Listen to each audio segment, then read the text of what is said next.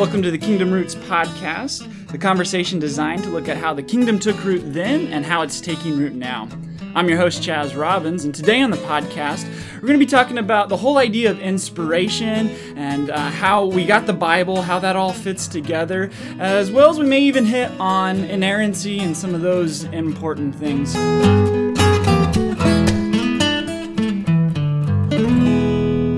Scott, what's the whole big deal on this topic of inspiration and how it fits into how we got the Bible today?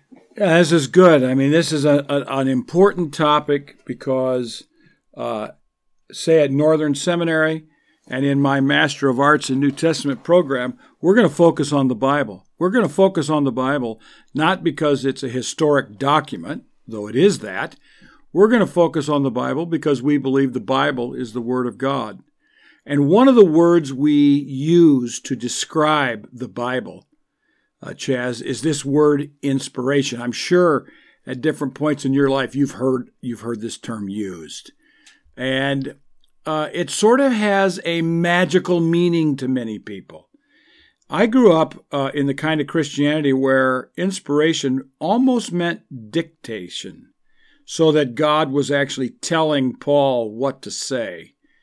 The longer you study the Bible, the more you realize that these authors of the Bible are very much involved in what is said, and you feel their personalities, and you sense their mind and their differences and their diversity. So this word inspiration is only used one time explicitly in 2 Timothy chapter 3.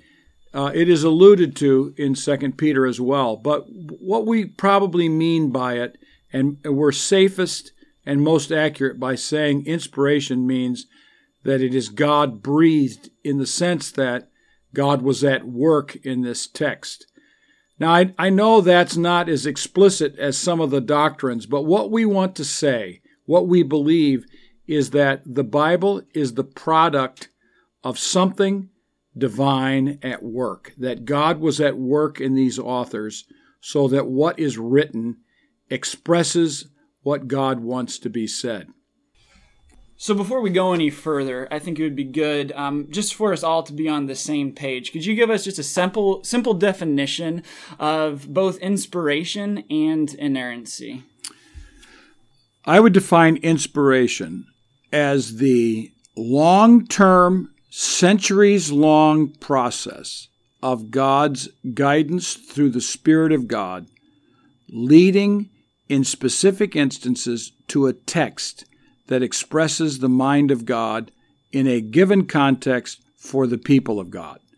So I don't want to make it just a magical moment of an author. That author is writing in the context of the Bible's narrative, and it's knowing and being soaked in that narrative and being guided by the Spirit of God, that the author, when he sits down to write the text, is guided by the Spirit of God that has been guiding the people of God for centuries and centuries. So I want to dislocate inspiration from an exclusive sense of individualism and just an individual author. And I don't think that's at all unusual. I think I learned this when I was in college from a great book on the doctrine of inspiration by E.J. Young. Inerrancy, as it has been understood in the church, largely only since the Reformation has it been a major category. Inerrancy refers to the comprehensive truthfulness of everything affirmed in Scripture. And I like a definition of inerrancy that focuses on truth. However, the word inerrancy has become a political term, and I think in the process, the word inerrancy is not so much about the truthfulness of Scripture, but about which team you're on.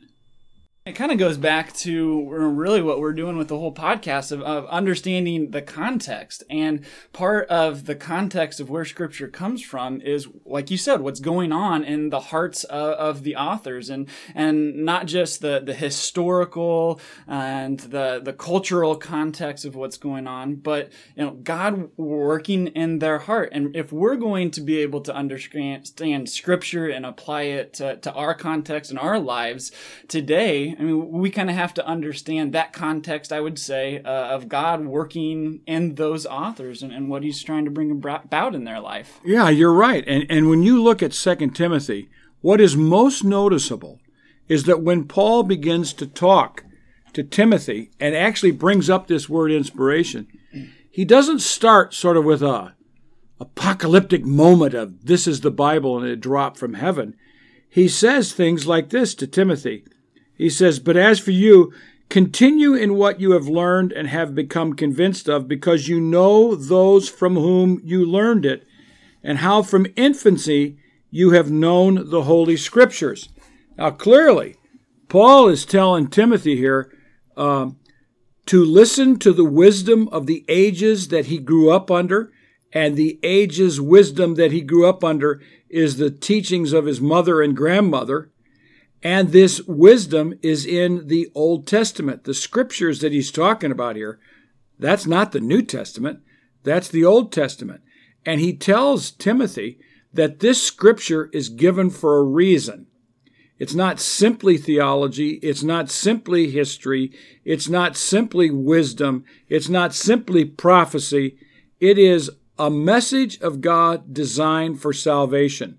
And we really go wrong when we think that this is just a source of debate, and instead we realize this is God's message to humans so that humans might be saved.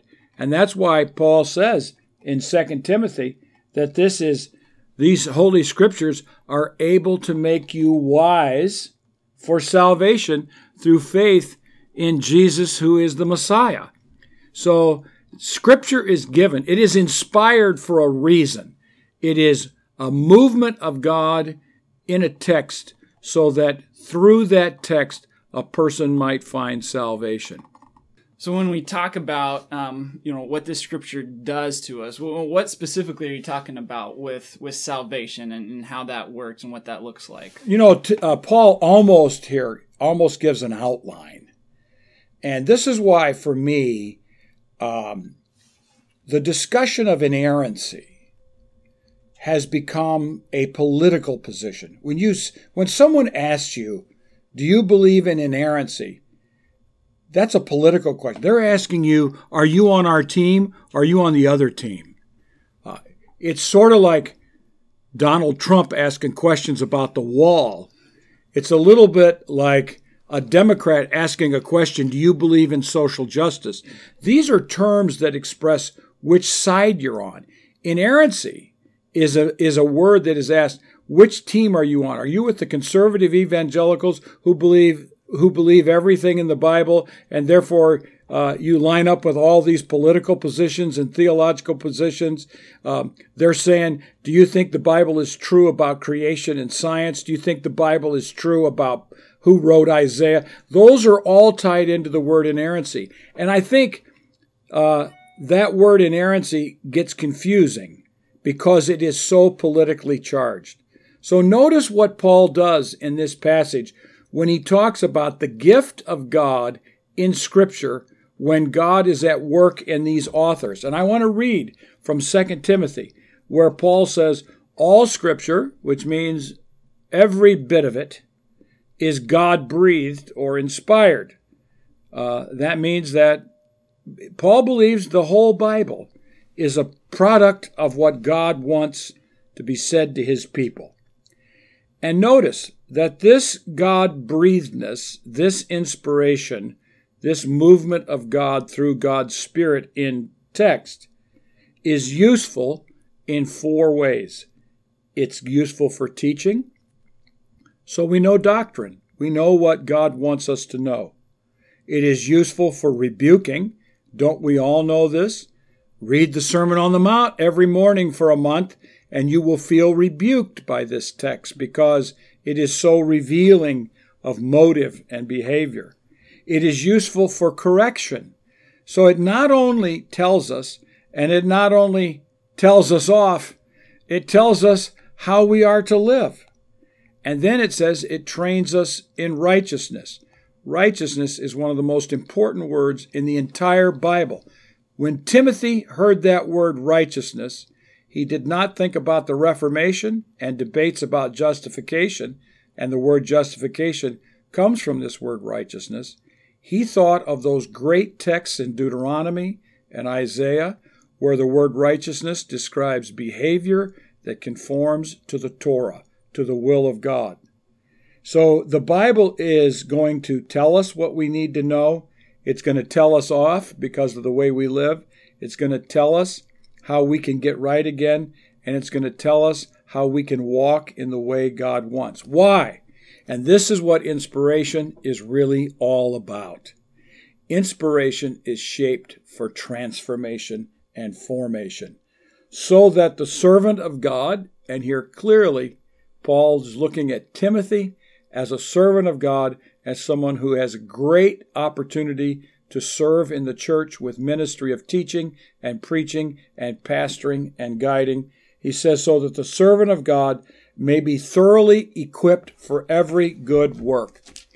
The discussion about inspiration sometimes turns the Bible into magic, so that it's a book unlike other books. I believe that to be true. The discussion about inerrancy turns into debates about whether we can prove the Bible is true. Instead of using the word inerrancy, I like to use the word true. The Bible is true. Inerrancy is not found as a term is not found in the Bible, and it has been hijacked by polemical and political debates. And as a result, I increasingly find students who simply cannot relate to that term because they know it's a debate term. It's a term that tells other people which team you're on. I like to say the Bible is true in whatever it says according to the divine purpose. The divine purpose of this text is to transform us so that we'll be equipped for every good work, so that we'll be transformed and formed into Christoformity or cruciformity and learn to live the way we're supposed to live.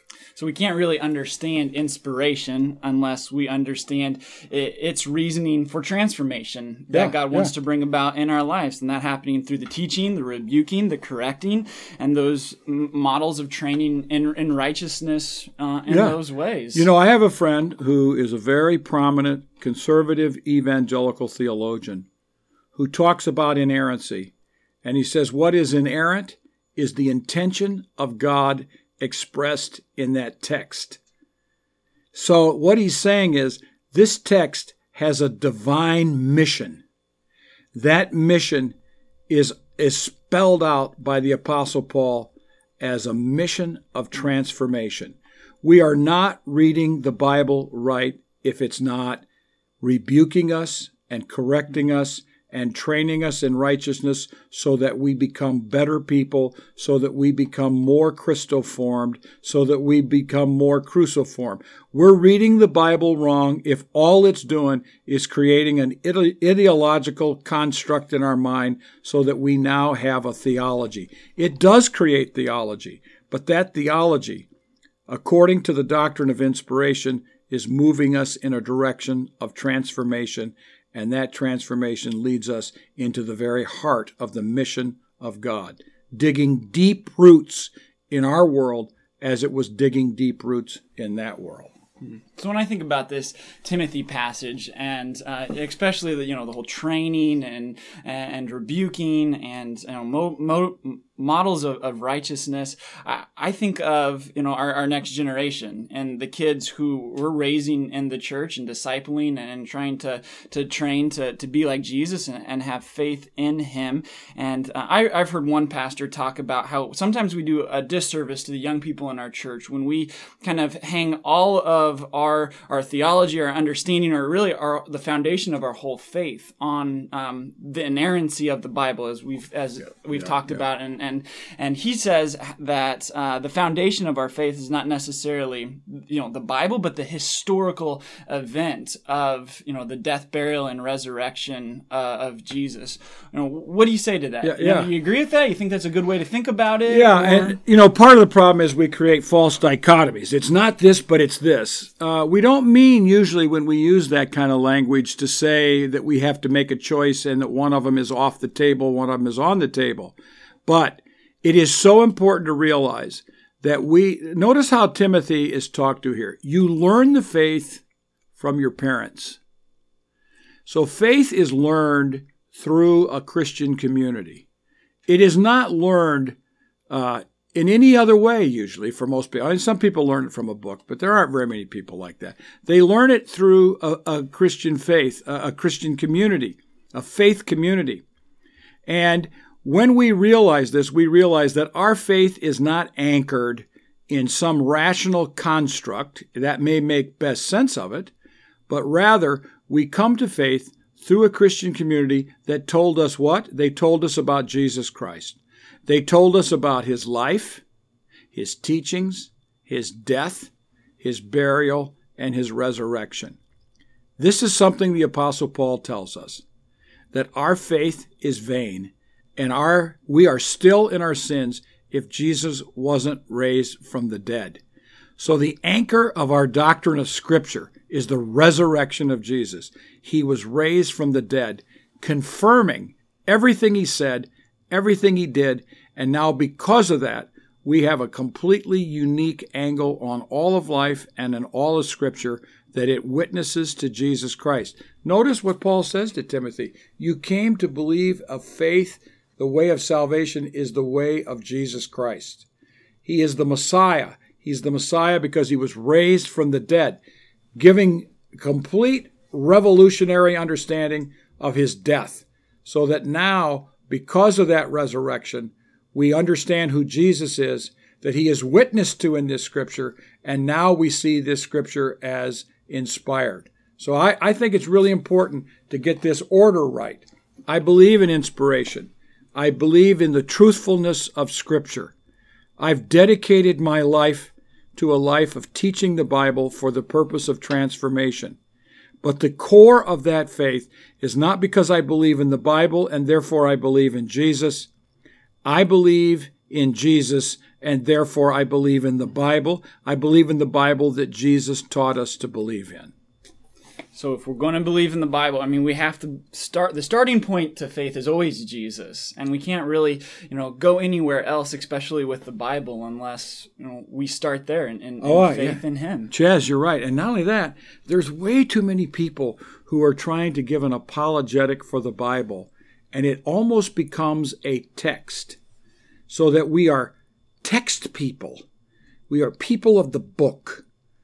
Well, yes, I know what they're saying. And we don't know Jesus apart from the witness of the Spirit through this book, although we do learn of it many times through individual people, but ultimately it's connected to this book. But we believe we are not people of the book that way. We are people of Jesus. We are people who believe that God has revealed himself in Christ, and this Scripture points us to this Jesus.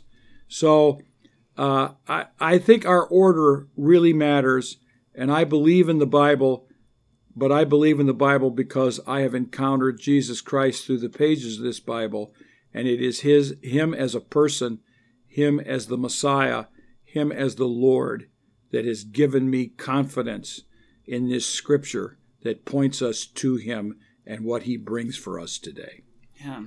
And so in talking about Jesus, I think one of the places that a lot of people sometimes can get hung up on and, maybe other people have tried to disprove is, looking at the four accounts, the different accounts of the Gospels, and seeing that there is the same story in, what Jesus is doing and what's going on, but it's in each of the author's context to the audience that they're writing to. And so, Luke Luke may emphasize a different point than Matthew or John or or Mark, and these different points sometimes get misunderstood. That it's really about them being in their context and presenting Jesus in the way that he needs to be heard by their audience. Wouldn't you say? Oh yeah, and sometimes people getting hung up on that. Oh, they do. And I mean, for instance, you could just take the Beatitudes. Did Jesus say, "Blessed are the poor," Luke 6? Or did he say, "Blessed are the poor in spirit"? What did Peter say when he confessed Jesus? "You are the Messiah, you are the Messiah of God," or "You are the Messiah, the Son of the living God"? 3 different accounts, 3 different things that Peter confesses. All right. For some people, and I think this is where the magical theory of inspiration or the overly rigorous theory of inerrancy lose contact with the Bible, so that we let the Bible determine what the Bible is, not our outside ideas saying, this is what the Bible's got to be because I believe this. There is more than one way to report about an event that tells the truth of that event and that faithfully records what happened. And sometimes we have to slightly update it because of the audience we're speaking to. I believe, along with many scholars today, that Mark was the first gospel written according to the gospels that we have. And most of us believe that there were sources that Matthew and Luke and John and Mark had access to. But let's just say, for a standard hypothesis, that Matthew used Mark. You can read the Gospel of Mark, a passage, say, Jesus returning to his hometown in Nazareth, and then read that passage in Mark 6, and then read it in Matthew's Gospel, chapter 13. And you look at it and you say, wow, there's some really interesting differences here.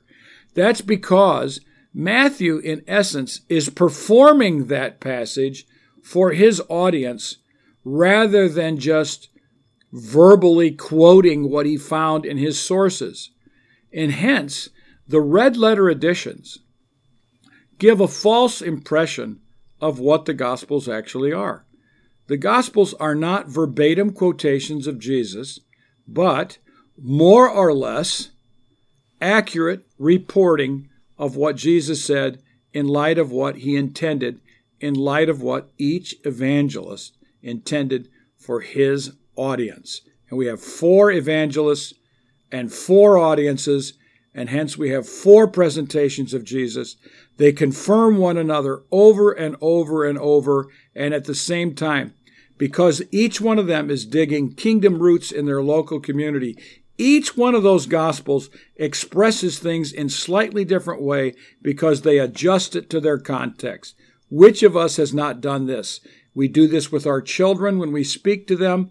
2 different children, 2 different ways to talk about it. We do this with our neighbors. We do this with our closer friends. We adjust the truthfulness of our situation to the audience that we're speaking, bringing out the things that are important.